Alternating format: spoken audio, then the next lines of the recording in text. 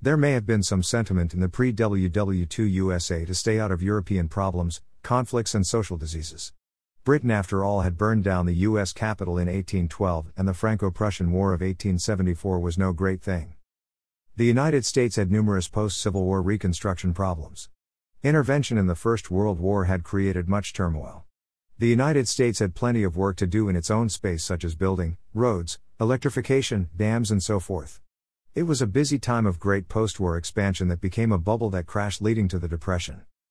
As Americans had spent money bailing Europe out of the vast diagonal trench war by joining on the pile of soldiers and artillery that forced Germany to accept an armistice and levied a bill for damages on them, that in part was a motivation for the second round, they spent the 1920s chasing national progress. That was followed by the Depression. Some Americans made clothing out of gunny sacks, large burlap bags to hold potatoes, and sought work.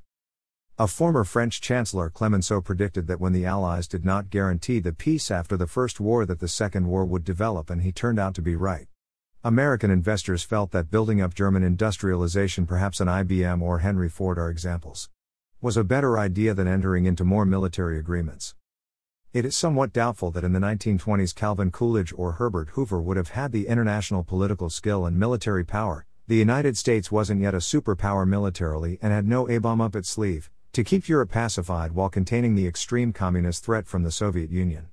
In fact, the Soviet Union's emergency into existence during the First World War, when Germany beat up the Tsar's military pretty readily, leading to the Revolution and Red Revolution of 1917, gave the United States a fair reason to reinforce Germany on the right to defrap the Red threat from the East.